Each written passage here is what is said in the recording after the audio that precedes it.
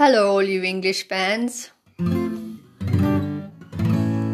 Connected to English means connected to people. Welcome to this third podcast episode at Connected to English, where we support your listening skills in English through short stories and learning tips. A lot of you have probably learned English at school, or you've done an English course, or both. But now what? Have you been using your English consistently since then? Have you been able to practice, improve, and maintain your English on a weekly basis to keep it active in your brain? If your answer is yes, that is fantastic. Keep going, keep doing what you're doing, and let this podcast be part of your weekly English listening habit. If your answer is no worries. You're in the right place, because this podcast is here to help you build English into your weekly routine. So well done for being here. High fives. Woohoo! This, of course, reminds me of a little story. Before you listen, notice which vocabulary is new for you. Write it down. Are you surprised by any of the grammar? Write that down. Write down everything that you've discovered in a dedicated notebook for English. Let's begin. For those of you who don't know me, my name is Claudia and I'm from South Africa. I also lived in London for roughly 10 years. Before moving to Germany, I went back to South Africa for 2 years.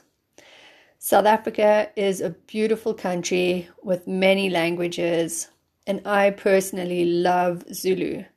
Zulu is one of the 11 official languages in South Africa. Yes, South Africa has 11 official languages. So, of course, needless to say, I started improving my Zulu. I remember a little bit from school, so that helped, but I really wanted to accelerate my learning. So I found a teacher to help me increase my knowledge, and I made sure to use it outside the classroom in any way I could. And in South Africa, it's relatively easy to do that because I can greet anyone on the street and start a conversation with them. Yes, this also takes some courage, but that's an entirely different story. In Germany or other countries where English isn't a native language, it's a little harder to stay connected to English. So my question is, how do you stay connected to your English in Germany? As I said earlier, this podcast is the first step in the right direction. By listening to the podcast, you start a weekly listening habit, and you start to incorporate English regularly into your life, which is what you want to be doing. The only way to keep a language alive is to be interacting with it as often as possible. Once you've got that going and you feel comfortable with that weekly routine, you might want to incorporate a reading habit.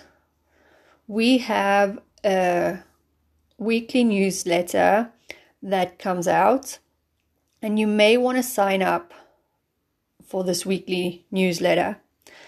The link is in the show notes below, and here you will be able to read the story a week in advance and then use the podcast to check your pronunciation, the intonation, and generally how it sounds.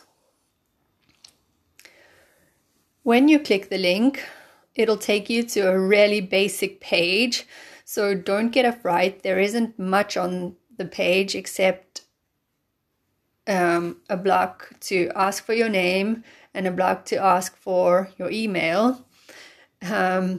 This page is still a work in progress, and I'm sure in a few weeks it'll be looking a lot better.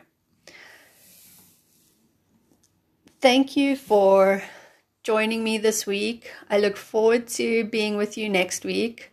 In the meantime, you can connect with me on Facebook at Connected to ENG. The link will be in the show notes as well.